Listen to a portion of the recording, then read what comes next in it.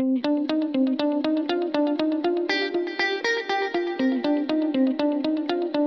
much maligned minority throughout American history, atheists have been cast as a threat to the nation's moral fabric, barred from holding public office, and branded as irreligious misfits in a nation chosen by God. Yet, village atheists, as these godless freethinkers came to be known by the close of the 19th century, were also hailed for their gutsy dissent from stultifying pieties and for posing a necessary secularist challenge to a majoritarian entanglement of church and state. In Village Atheists, How America's Unbelievers Made Their Way in a Godly Nation, Professor Lee Eric Schmidt explores the complex cultural terrain that unbelievers have long had to navigate in their fight to secure equal rights and liberties in American public life.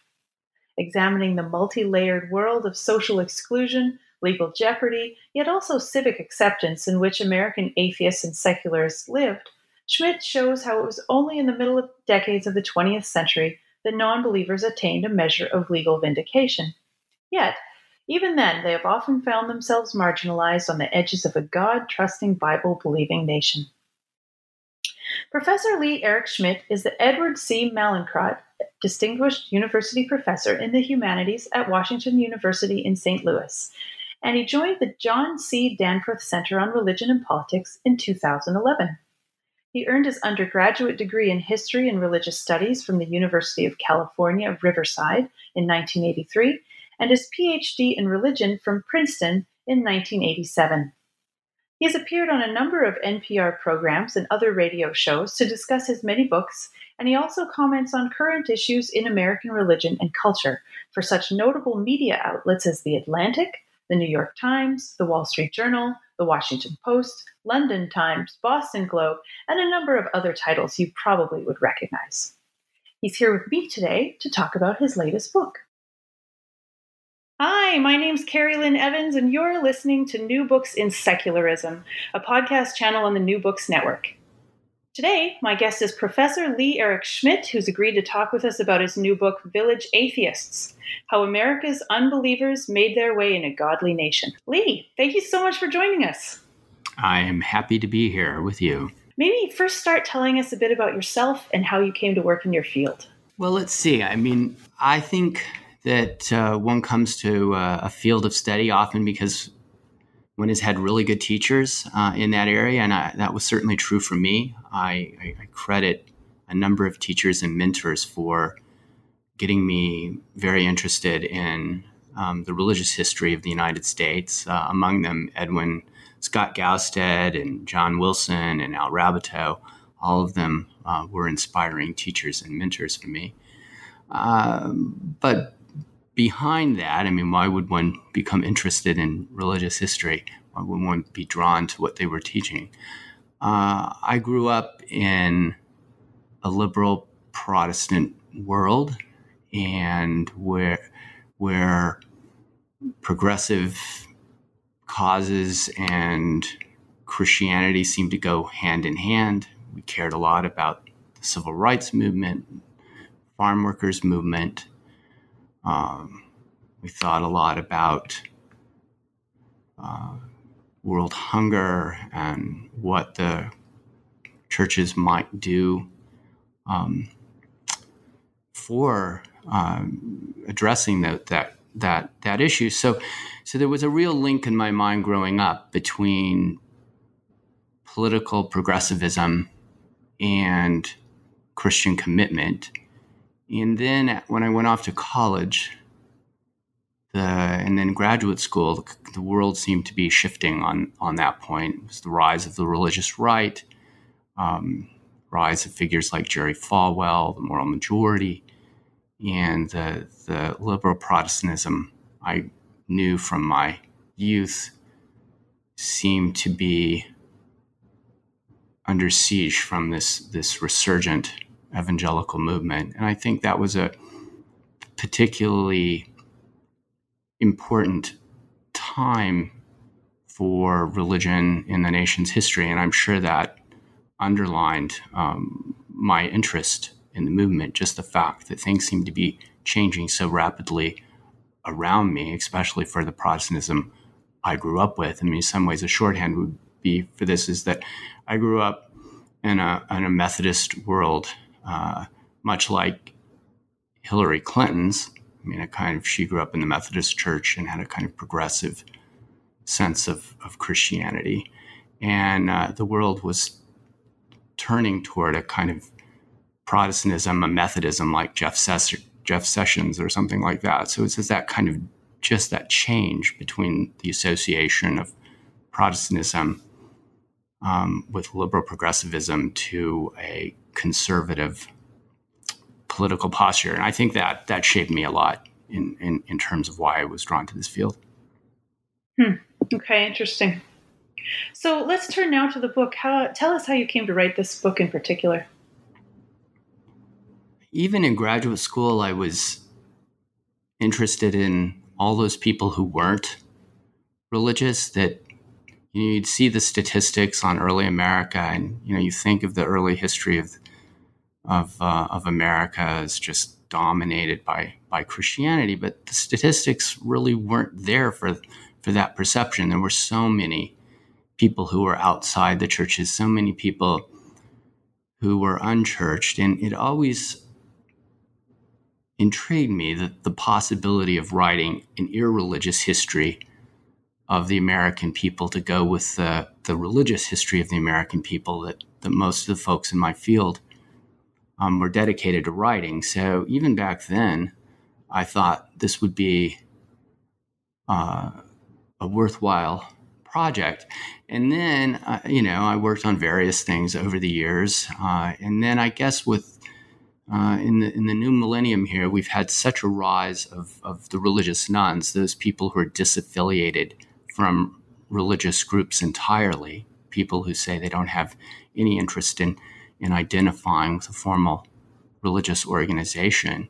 So the rise of that group and the growth of the new atheists and this kind of resurgent secularist movement, I think that the last 10 or 15 years then catalyzed those early interests of mine. And I finally committed myself to looking more closely at the history of atheism and the history of unbelief in American culture.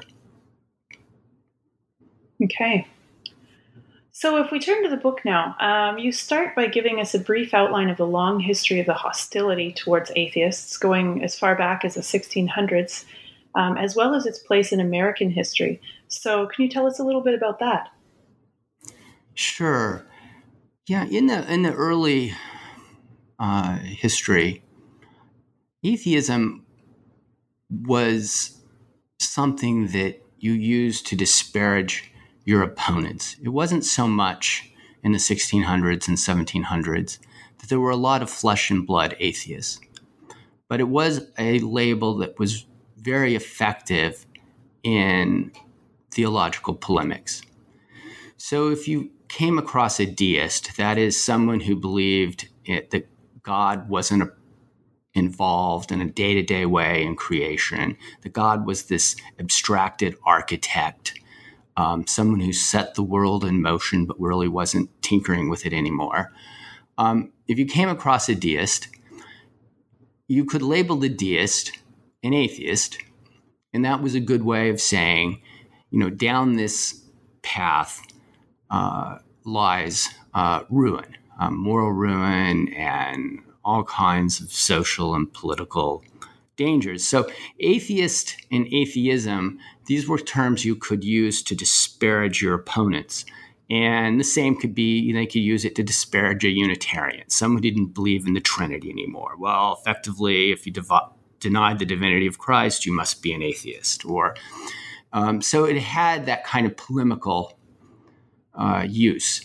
Then in the 19th century, you get a sense that you actually start having, at least in the United States, I mean, there were certainly some atheists before, but you start getting some people who are willing to embrace the label, and you can start really talking about them as a kind of lived, in a lived way, and get out of the more polemical posture that dominates the scene for the first couple of centuries in North America. Okay. So let's talk about the term, the village atheists. You write that in the late 19th century, the village atheist would emerge as a recognizable American character, but that there were other various terms used for unbelievers throughout the years as well. So tell us about this. Right. I latched onto this idea of the village atheist, which is a term that is first used in around 1807, 1808, and then gets popularized toward the end of the 19th century. I latched onto it because I thought it was suggestive of the kind of everyday embedded quality of unbelief. I mean, these are folks, on the ground, grassroots antagonists of their Christian neighbors, and I like this notion of for that. But there were all kinds of other ways of thinking about unbelievers in the 19th century, both labels that were applied from the outside, but also then internally to this group. I mean, people called themselves free thinkers or liberals or just unbelievers or moral philanthropists or agnostics or secularists. So there develops over the course of the 19th century a pretty rich vocabulary for these dissenters to use to describe their alienation from Christianity. But I latched onto the village atheist because I thought it had a certain cultural resonance, and it allowed me to emphasize the quotidian lived qualities of secularism in the United States. I thought it spoke to that. So it's one term among many, and it has a kind of literary history to it. And when it's first used, it's used in the context of this poet, George Crabbe, a British poet. And then it's picked up on in some other literary works, including Sinclair Lewis and Edgar Lee Masters' Spoon River Anthology. So it had a kind of literary cachet to it almost. And so I was able to kind of pick up on that history, pick up on that, on the ways in which it had become a kind of culturally significant term for the unbeliever. And, but, I'm using it as a shorthand there. And there are all kinds of other labels. There's some nuance in the labels. Liberal is kind of seen as the most capacious, maybe makes you open to religious alliances. Maybe you have something in common with Unitarians or spiritualists if you just call yourself a liberal. Atheist is the much more aggressive term. Free thinker is seen as a kind of somewhat more moderate label too. So there's some nuance in these labels. But I think at the end of the day, they really speak to the same set of propositions, and they're kind of interchangeable, that sometimes a person would call himself or herself a free thinker, and then other times they'd boldly claim to be an atheist, and other times they might decide that secularist is the better description. So there's a lot of possibilities for naming in the 19th century, well beyond just the idea of the village atheist. Okay, great. So you organize your book around the stories of 4 individuals who are notable village atheists. So the first of these, I think he dubbed himself a secular pilgrim, that's Samuel Porter Putnam. And he was also a historian of the secularist movement. So tell us about him. Yeah, it was a puzzle for me how to organize the book, and I like character-driven historical work. So I did end up, focusing on these 4 characters, and I suppose I started with Samuel Putnam because he does embody a quintessential pattern in American religious and irreligious history. Namely, he moves from an evangelical Calvinist tradition, grows up in that world. Father's a congregational minister. He himself has a conversion experience. He's in the evangelical Calvinist world, becomes a congregational minister himself. And then he moves along this, what is a familiar spectrum in New England intellectual history and religious history, moves out of the congregational world of evangelical Calvinism, ends up in Unitarianism. And then ultimately Unitarianism doesn't hold him, and he moves on to being an overt atheist, materialist, and secularist.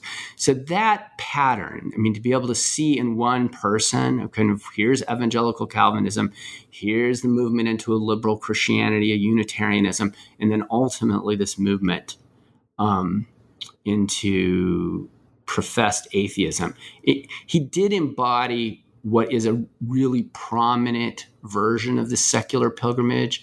And the fact that he dubbed himself the secular pilgrim because he itinerated lecturing everywhere for the secular cause, but also because his religious experience embodied a secular pilgrimage. He was no longer a pilgrim like John Bunyan's pilgrim in Pilgrim's Progress, but rather he embodied a new kind of secular pilgrim. And I thought his story and the way he talked about his religious experience, his journey, let me talk about this paradigmatic journey into unbelief. There are other journeys, of course, but this is one that if you're looking at the history of theology in the United States, or the broader history of Protestantism in the United States, that particular journey from evangelical Calvinism to atheism would be a paradigmatic one. And he exemplified it. He also is interesting because, as you say, he becomes a historian of the movement, really a dedicated historian of the movement, a massive history of secularism in the United States that comes out in the 1890s toward the end of his life. And because of his labors for that work, we're actually in a much better position to understand the everyday world of so many 19th century secularists, because Putnam was an indefatigable chronicler of their lives and their stories. Amazing. Okay, so the next chapter is about a cartoonist. So a very different kind of character here. That's Watson Heston. And he's from the latter half of the 19th century, and he eventually became a very prominent artist and cartoonist for the skeptical publication The Truth Seeker. And as you say, and I'll quote you here, he massively enlarged visual satire as a medium and mnemonic of American free thought. So he became impressively popular and influential in the eventually in the free thinking movement, but he never did have an easy go of it, did he? No, most of these figures didn't have a particularly easy go of it, I would say. Heston, didn't have a lot of resources to draw on. So financially, he had a particularly hard go of it. He's in a small town in southwestern Missouri, regularly at odds with all of his neighbors because of his irreligious beliefs and because he's just genuinely a cantankerous, confrontational person. He struggles all along. He also, has health issues, and it's just hard to make a go of it as a free-thinking cartoonist or as an artist. He's also painting portraits and things like that. He's just not making much of a living, so he struggles. But he is incredibly successful in this medium of satirizing Christianity and creating a kind of visual repertory for American secularism. So he doesn't make much money at it. He doesn't really stabilize his life particularly through the success of his artwork. But he he does have a really lasting impact on the way unbelievers visualize their secularism. His cartoons just really have an enduring impact. I mean, they're still being reprinted. The Truth Seeker as a publication has recently been revived as a small free-thinking publication, and they regularly feature reprints of Heston's cartoons. They're still sort of like the go-to images if you want to imagine secularism, if you want to imagine what freethinkers are committed to. Heston's images still seem to just leap to the front for even for contemporary freethinkers and secularists. But so he published hundreds of cartoons, cover cartoons for the Truth Seeker from the mid-1880s up to 1900. He also published hundreds of cartoons on the back page of the Truth Seeker. Those were all satires of the Bible, particular biblical stories that he found laughable and that freethinkers routinely found laughable. So he was satirizing the Bible, the Old Testament, the New Testament, and he was satirizing everything from Methodist revival meetings to antiquated scientific ideas that he saw evangelical Protestants promoting or dragging their feet on Darwinian science or what have you. So he was it's a rough-hewn style, but he was very, very effective. And fellow freethinkers, many of them just loved his in-your-face quality, that he just was pulling no punches and that he was taking the fight to the Christians. And they loved the kind of muscular,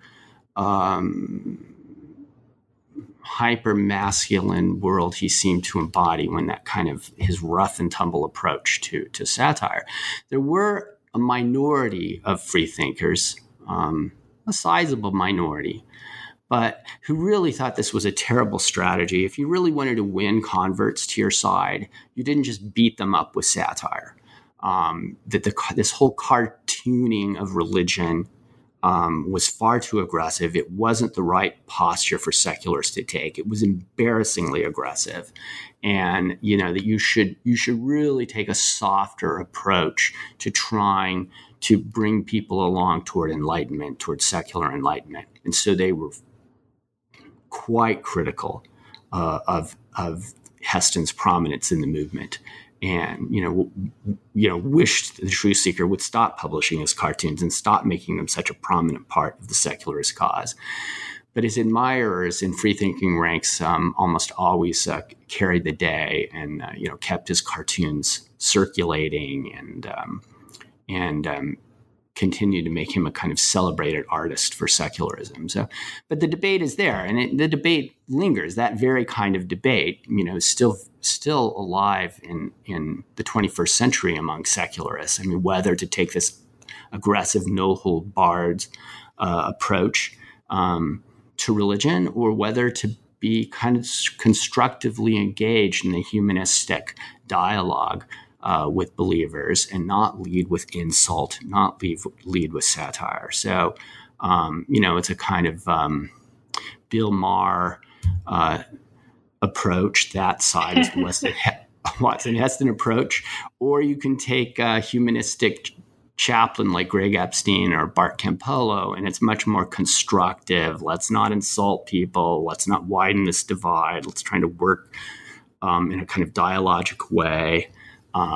With across our differences, our different worldviews.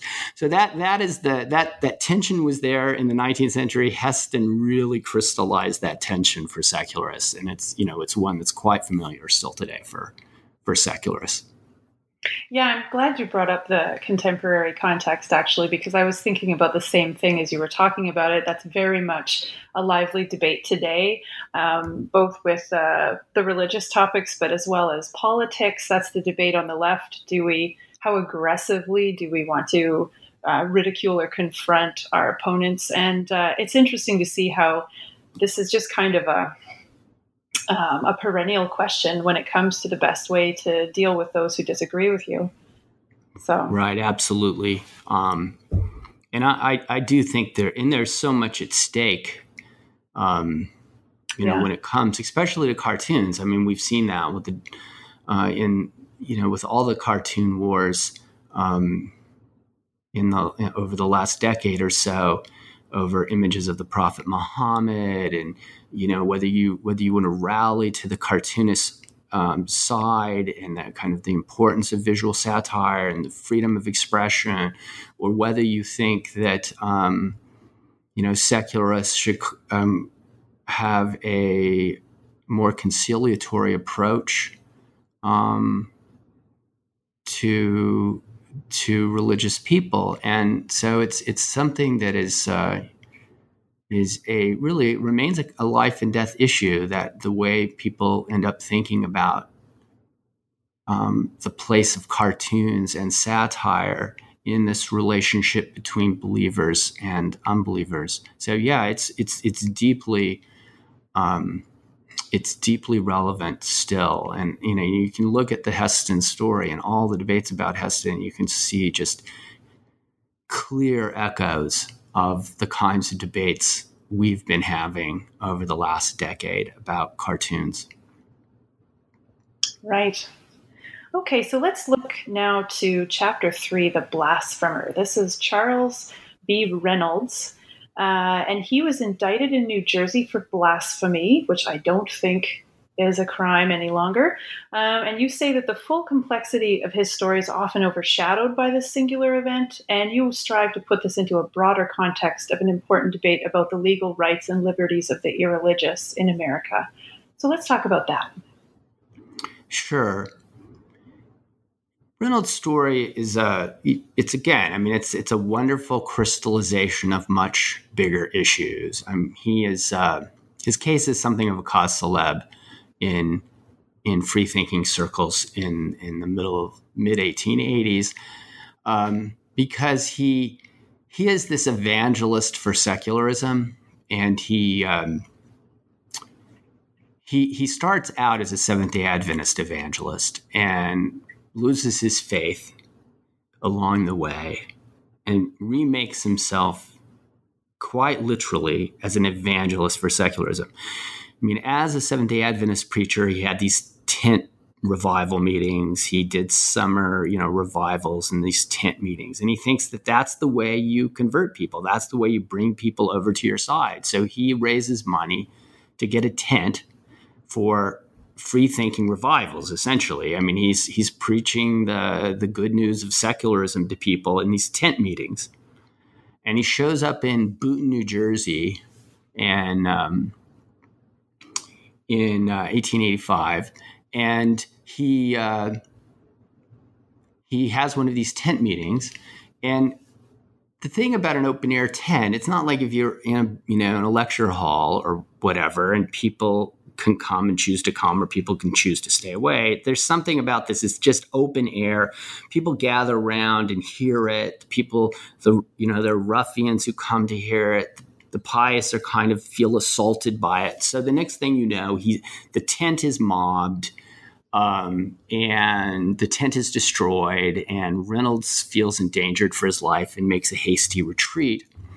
And instead of the town authorities deciding that somehow Reynolds is the victim of all of this, that those who mobbed him might be responsible for public unrest, they decide that he's the one responsible because he's preaching and lecturing about these irreligious opinions, and they see him then as the one who has been the threat to public order and public peace, and they charge him with blasphemy. And this then,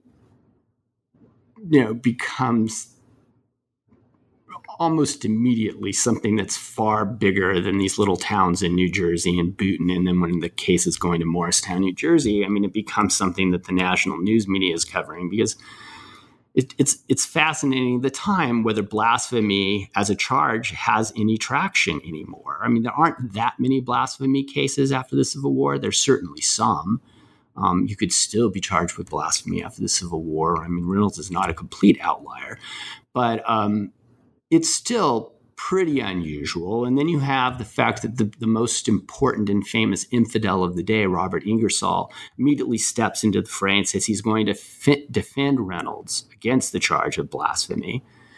So it becomes this, a kind of media hoopla over this blasphemy trial. So it's really an interesting episode on its own terms. Eventually, he is found guilty and given what is a small fine, and then sent on his way. And if anything, he gains by the notoriety of having been tried and convicted as a blasphemer, because it sells well on the free-thinking lecture circuit that you're this blasphemer who ran into trouble and Ingersoll defended you. And so he's not, he's not thrown in prison. His career is not severely damaged. He does leave the East Coast and move to the West Coast and decide that Oregon and Washington are freer climes and a better place for the secularist cause. So he goes out to the West Coast. But the whole episode becomes, for me, an opportunity to think about, how much freedom did the irreligious have? I mean, how did irreligious freedom work for people? What were the limits? What were the flashpoints? And how much toleration was there? In some ways, you look at the whole story and you look at his whole career and you think, well, okay, he actually enjoyed a fair bit of toleration. He is mobbed in New Jersey. He is put on trial. That's clearly, some pretty severe limits on his civil liberties to have those things happen. But you look at the fact that he lectures hundreds of times all over the country, and 99.9% of the time, he does so without any clear, visible threat or conflict. I mean, sometimes he's preached against from a local pulpit. People grumble about him. There's conflict in communities goes into, but nothing like a mob on a regular basis. Usually people put up with him and put up with his lectures, put up with his tent, or, the tent gets destroyed. So after that, they're just putting up with his lectures again, not with the tent preaching and all of that. But so there is a kind of level of tolerance and forbearance around the expression of these free-thinking ideas that kind of is the bigger picture behind the episode that gets all the attention. Still, there are enough instances of violence being directed at these free-thinking lectures, at these secularist lectures, that you'd have to say, irreligious freedom remains highly problematic in the late 19th century, and that people often find ways of silencing these lectures. There are enough instances where they're arrested for public disturbance, or they're charged with blasphemy and or things like that. That there is a chilling effect potentially on these lectures, but that's still not the larger picture, because they're traipsing all over the country and getting away with it most of the time. So there's quite a bit of liberty for their expression of these dissenting irreligious opinions. So I try to look at that. I try to look at some of the other notorious episodes of the period and assess those. I mean, there's a particularly egregious case of violence against a freethinker in Texas,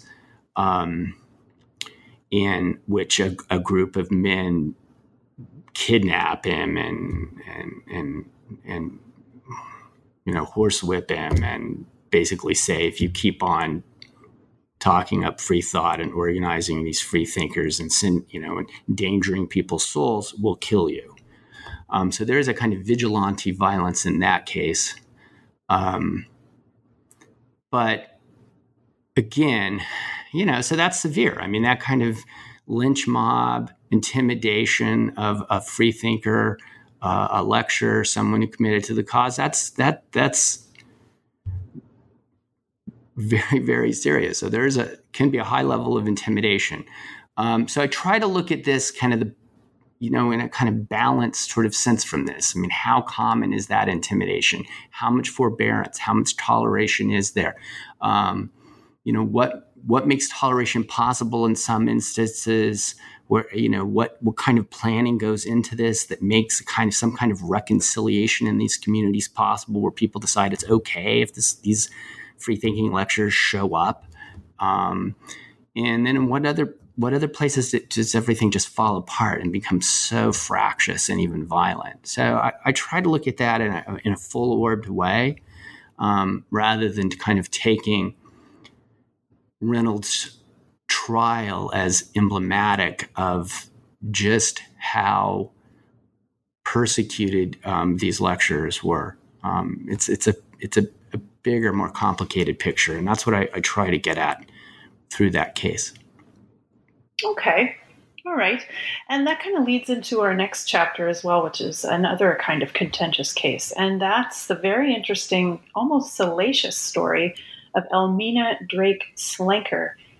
She's known for her notorious atheism and her shocking candor about marriage, sexuality, and the body, which inspired authorities to call her not only blasphemous, but obscene, shameful, and immoral. So I find Slenker to be a bit of an unusual picture of seeming contradictions. On the one hand, she embraced crude biological terminology, stuff we find a little crude and on the edge today still even. And then she also entertained speculation about some pretty kinky sex acts. And yet on the other hand, she advised young marrieds to practice abstinence and reserve sex for procreation only. And she also championed extremely progressive ideas about women's roles extending beyond the home. And yet, for herself, it seems that her own domesticity is what she's most proud of, or at least what she talks about a lot. So please tell us about this interesting woman and how she fits into the broader picture of atheism in the 19th century. Sure. Slenker is just a fascinating, contradictory figure, as you suggest.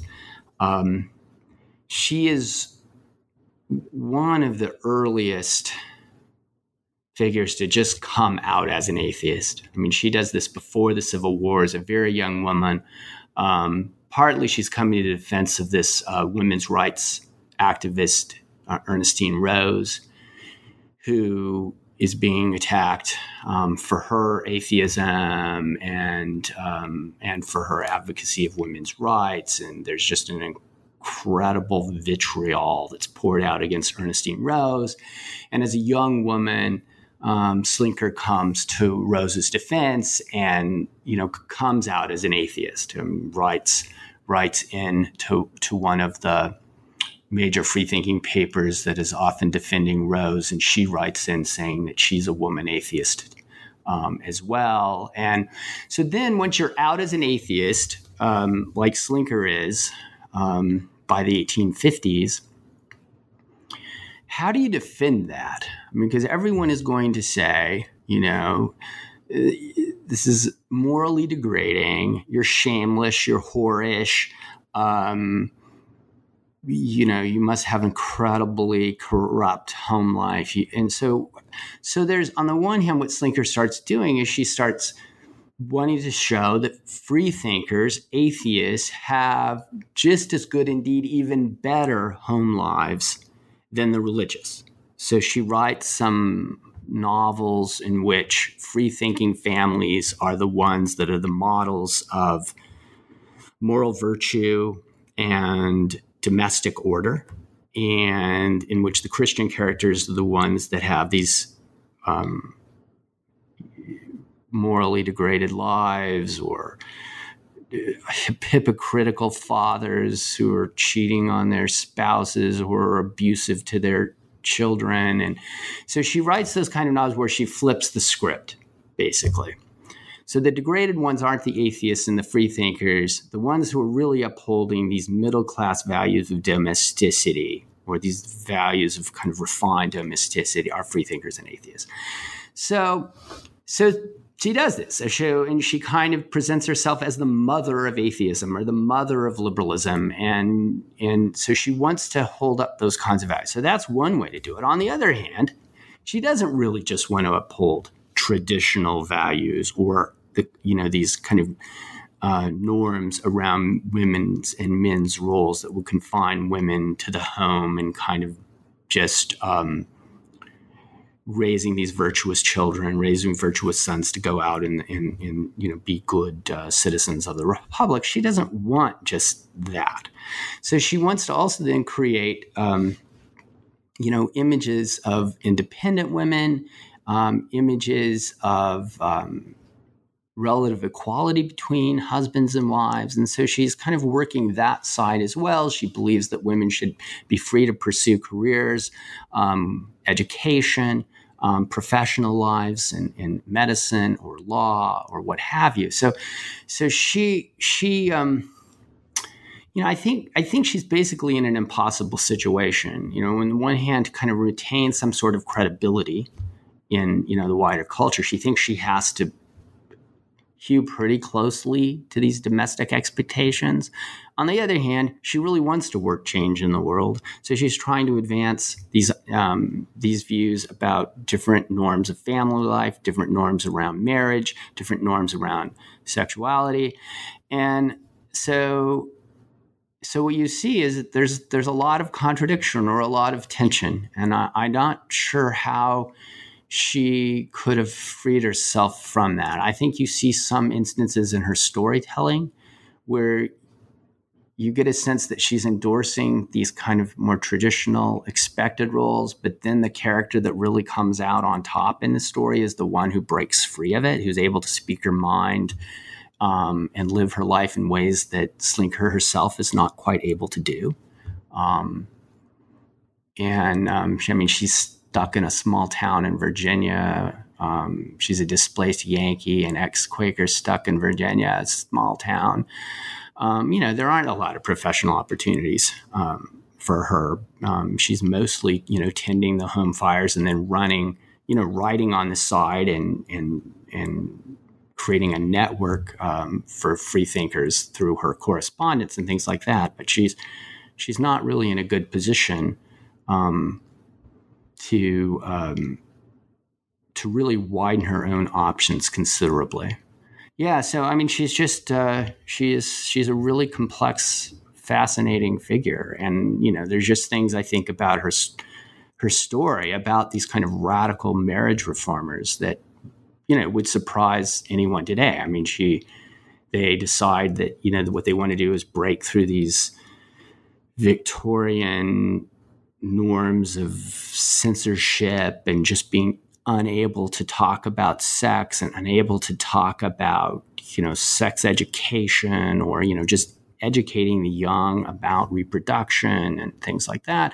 So they go to some extreme. They're not just using medical terms. She's happily using four-letter words that, and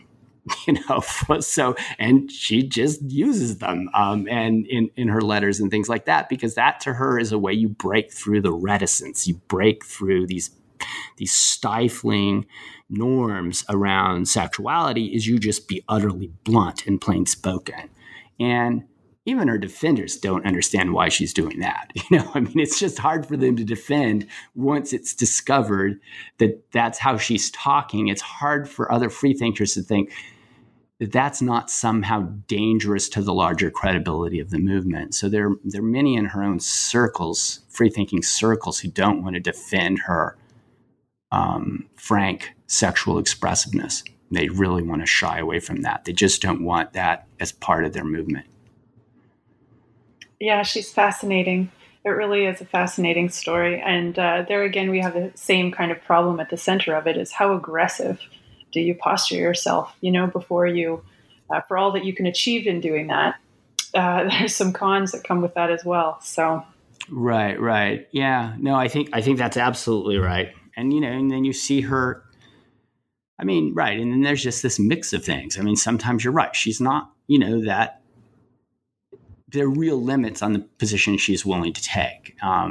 This isn't particularly sexually liberating, at the end of the day. Right. There are all kinds of ways in which it comes back around to a fairly abstemious view around marital sexual relations even. So there's all kinds of things that kind of blowing the lid off. That she's doing in terms of her correspondence, her frankness, the way she wants to engage these issues. She wants to counsel people. She wants to help people. She thinks there's just almost no way to talk about that in the culture.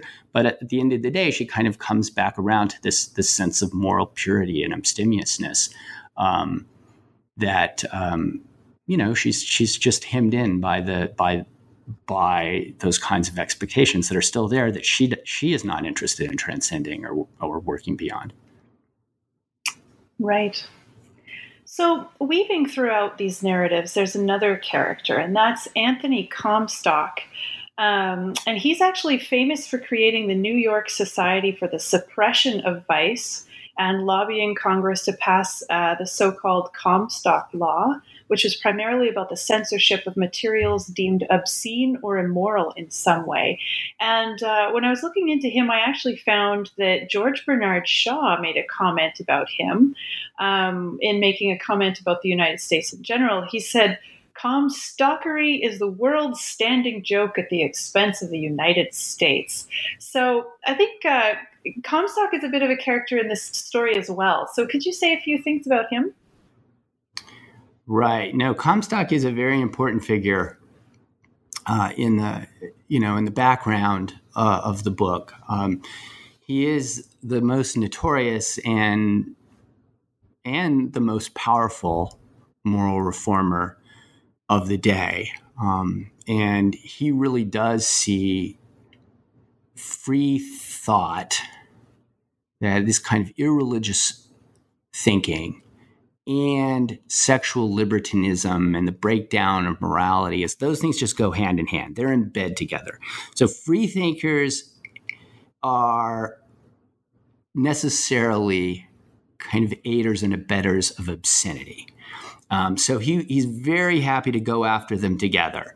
And if he has a harder time sometimes working the angle that he could suppress their heresy or suppress their opinion, their free-thinking opinion, or suppress them as blasphemers. But he gets a lot more traction in the notion that he could suppress those who are guilty of peddling obscenities. So whether, in literature or in their newspaper publications. So he goes after the big free-thinking publisher, D.M. Bennett, publisher of The Truth Seeker, for obscenity. And it looks like, he's talking about some issues around marriage and sexuality, but what Comstock really wants to suppress, sure, he wants to suppress some of the stuff that he associates with free love, but he really wants to get rid of Bennett because he's so irreligious. He's so frankly critical of Christianity and Protestantism. So Comstock goes after what he would see as this combined force of freethinkers and obscenity peddlers, and that so he's after them. That's what gets Slinker into so much trouble. The wedge there for Comstock and his agents when they decide to arrest her in her little Snowville, Virginia town is they've been monitoring what she has to say about marriage and sexuality, what she's been talking about in her correspondence on those issues, and the kinds of publications that deal with those issues. And so that's the opening. And it's clear that they're delighted to get her on charges of obscenity, and they actually have. It's a more effective charge at that point than getting her on charges of atheism. And but it's great. She's a notorious atheist. She's an open atheist, and she's flaunting that, and she's happy to teach children about her atheism and her unbelief. She's kind of like this Sunday school teacher of children for freethinkers too. So they're delighted to be able to go after her on obscenity grounds and also seemingly maybe curtail her ability to be such a prolific writer and correspondent on defining issues for freethinkers. So yeah, this is Comstock's crucial in all of this, in giving a little more teeth to the attack on free thinkers. So if you go back to the Reynolds on blasphemy, you can say, okay, blasphemy is crumbling as a strategy for getting at free thinkers. It's not going away entirely. It's clearly still there. But what takes its place is the charge of obscenity. And there are a good number of free thinkers in the period who are really drummed out of business on charges of obscenity. And their lives are made much more difficult because they're able to press obscenity charges against them. And there's a journalist named John Lant, free thinker. They get him on obscenity charges. And, it's things like publishing a satire on Henry Ward Beecher's adultery or something like that. Well, that's a free-thinking satire of Christian hypocrisy, but it's just salacious enough you might count it obscene. So it's that kind of strategy that Comstock ends up deploying, and it proves pretty effective in a good number of cases. And right into the first decade or so of the 20th century, maybe even the second decade of the 20th century, and then that begins to attenuate as a tool for going after free thinkers and atheists. So you conclude your book by looking at the place of atheism in America in the 20th and 21st century. So despite one sociologist's assertion in the 1950s that the village atheist had become an extinct oddity of the past, we know, of course, that atheism, agnosticism, and a whole host of related worldviews have only increased in popularity since then. So can you tell us something of the character of this drama up to today? Yeah, there is this myth that kicks in during the Cold War in the 1950s that somehow the old-time freethinker is a thing of the past. The village atheist is gone, kind of just maybe a nostalgic image. We used to have these contrarians on the scene, and now we're all kind of numbed into religious conformity. Sometimes there's that edge of nostalgia. We used to have these really rough characters, these individualists who were willing to take on the orthodoxies of the day. Sometimes there's that.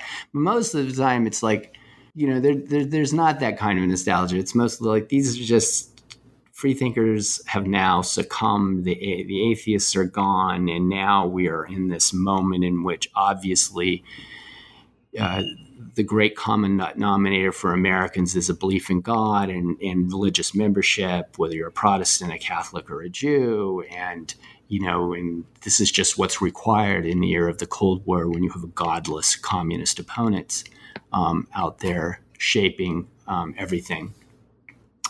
So yeah, that's the story. That's the story that is quite common.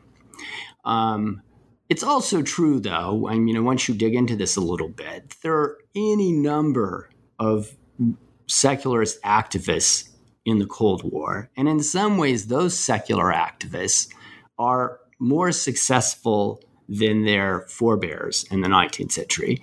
They're especially successful because they're able actually to get legal traction at the Supreme Court level. And so you have, secularists like Vashti McCollum in Champaign-Urbana, who is going after religious programs in the public schools in the wake of World War II, and eventually wins her case at the Supreme Court. And those religious programs in the public schools are declared unconstitutional. So that's a secularist victory in the public schools. Those victories are then magnified in 1962 and 1963, in which you have secularist activists again fighting Bible reading and prayer in the public schools. Madalyn Murray O'Hair is the most notorious activist involved in that. But you have a number of others, and they really are a group of primarily secularist plaintiffs who are pressing these causes and then finally winning because they have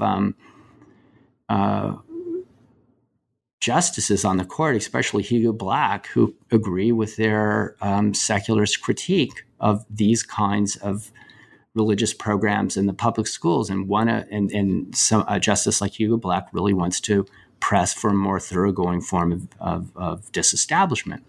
So that's the other side of the story. I mean, that kind of Cold War sense of religious conformity and everybody believing it's a nation under God, and we have to kind of marshal ourselves under those unifying themes, being a nation under God and so forth. That's definitely true. But on the other side of this is the ways in which the secularist logic is actually carrying the day for the first time with the Supreme Court and in constitutional law. So that's a huge development of the middle decades of the 20th century. So you can no longer have religious tests for public office at the state level. That's declared incompatible with the First Amendment, with the constitutional principles. So there's a case in Maryland, Roy Turquesa, who's a humanist atheist, who takes Maryland to court because they still have the requirement that if you're going to be a public official, you have to declare your belief in God. And this applies all the way down to notary publics. And Turquesa wants to become a notary public. And so he just refuses to take that oath, and it goes to court. And Maryland defends itself and wins at the state level, says perfectly fine. We can require a belief in God for notary publics or for our governor or whoever. That's fine. That's in keeping with the traditions of the country. And goes to the Supreme Court, and he wins. So he's another secularist activist and mid-century secularist activist who ends up being quite successful. So that's this other story that I tell toward the end, is that cohort of secularist activists who win in legal circles. Then, of course, you leap forward and you can see here in the early 21st century that we've had a burst of secularist organizing again, but also a real swing in terms of the number of Americans who disclaim having any religious membership or any religious identity. This group that sociologists call the nones, N-O-N-E-S, the folks who just don't want to belong, don't want to see themselves in religious terms. And so the time has become ripe again, I think, because of that, as I mentioned earlier, for an exploration of the history of secularism more broadly in American culture as a way of thinking about our own current moment, where we see now 25% or more of Americans being in this none category of just seeing themselves in more secular terms, or certainly in disengaged from organized religion. So that becomes part of the endpoint of the story too. The growth of the new atheists in the wake of 9/11 and the kind of anti-religious polemic that grows up between 2001 and 2010. I mean, that's an important part of it. All of that is, I think, created a moment now where we have incredible energy for secular studies, for the exploration of the implications of secularism, and exploration of what's the history behind this current moment, where there's been such interest, according to the new atheists, but also such interest among sociologists in exploring this demographic of religious nones. So by the end of the book, I'm there, and in this more current moment. But the bridge to it, the bridge from the 19th century, and the stories I tell, the Reynolds and Putnam and Sleeker and Heston, the bridge from their world to our world is this era of secularist activism in the court, and and the traction those figures get, the Vashti McCollum, Madalyn Murray O'Hair, and others get. And I think that's the kind of stepping stone I see. It's those figures, I think, who deserve a lot of our attention if we want to get from the turn of the 20th century to the turn of the 21st century. Okay, interesting. Well, Lee, I've taken up a lot of your time. I want to thank you very much for agreeing to come on the show. It's been really enjoyable and interesting. But before we go, can you tell us what you're currently working on? Oh, I'm working on a handful of things. I do have a related project on the history of secularism and religious liberalism. I'm exploring, I guess, what you'd call a humanistic middle ground. So all of these groups in Protestant circles in the 19th and 20th centuries who ceased to see themselves as liberal Protestants and come to see themselves as something beyond Protestant, whether they're a Unitarian, a kind of liberal, Unitarian, or a humanistic Quaker, or they join the Ethical Culture Society, or they declare themselves to be religious humanists, or they just create some sort of independent fellowship. I've been exploring those groups, humanistic Christianity, humanistic Judaism, and seeing what kind of religious communities or borderline religious communities they call into being. So I've been collecting a lot of material on that and exploring that. I mean, I guess what I would say is the relationship here between the Village Atheists and that project is a lot of the emphasis in Village Atheists is on these kind of lone figures in these communities. And there's a lot of isolation. There's a lot of isolation to being a free thinker in a lot of these communities in the 19th century. But there are also lots of instances where people manage to summon community out of their drift from Protestantism or their drift from Judaism. They summon new forms of community. And I'm intrigued by that. I'm intrigued by how workable that is, what it looks like, what people organize themselves around if they no longer organizing themselves around familiar Protestant symbols or familiar Jewish symbols. And so that's the kind of thing I'm exploring now. And we'll see where it takes me. Great. Okay. Well, thanks again.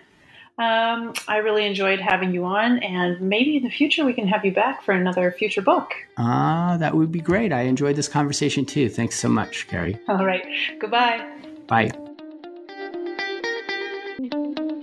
I want to thank you for listening to New Books in Secularism, a podcast channel on the New Books Network. Once again, I'm Carrie Lynn Evans, and I've been speaking with Professor Lee Eric Schmidt about his book Village Atheists, How America's Unbelievers Made Their Way in a Godly Nation. If you enjoyed the stories in this book, you may also want to check out Lee's earlier publication, Heaven's Bride, The Unprintable Life of Ida C. Craddock, American mystic, scholar, sexologist, martyr, and madwoman. It's available on Amazon along with his other book, and the audiobook is actually free right now on Audible if you sign up for their free trial. If you enjoyed this podcast, please write us a positive review on iTunes, post about us on social media, or tell a friend.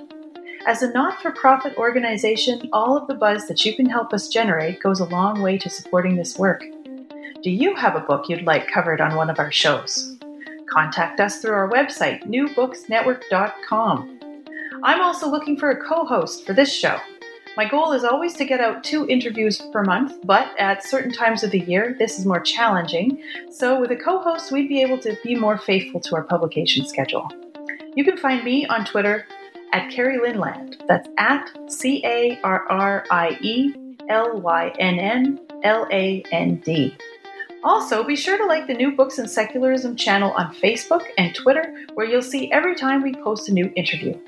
Did you find this book fascinating? Let me know. I'd love to know what you think. Goodbye, until my next conversation about new books in secularism.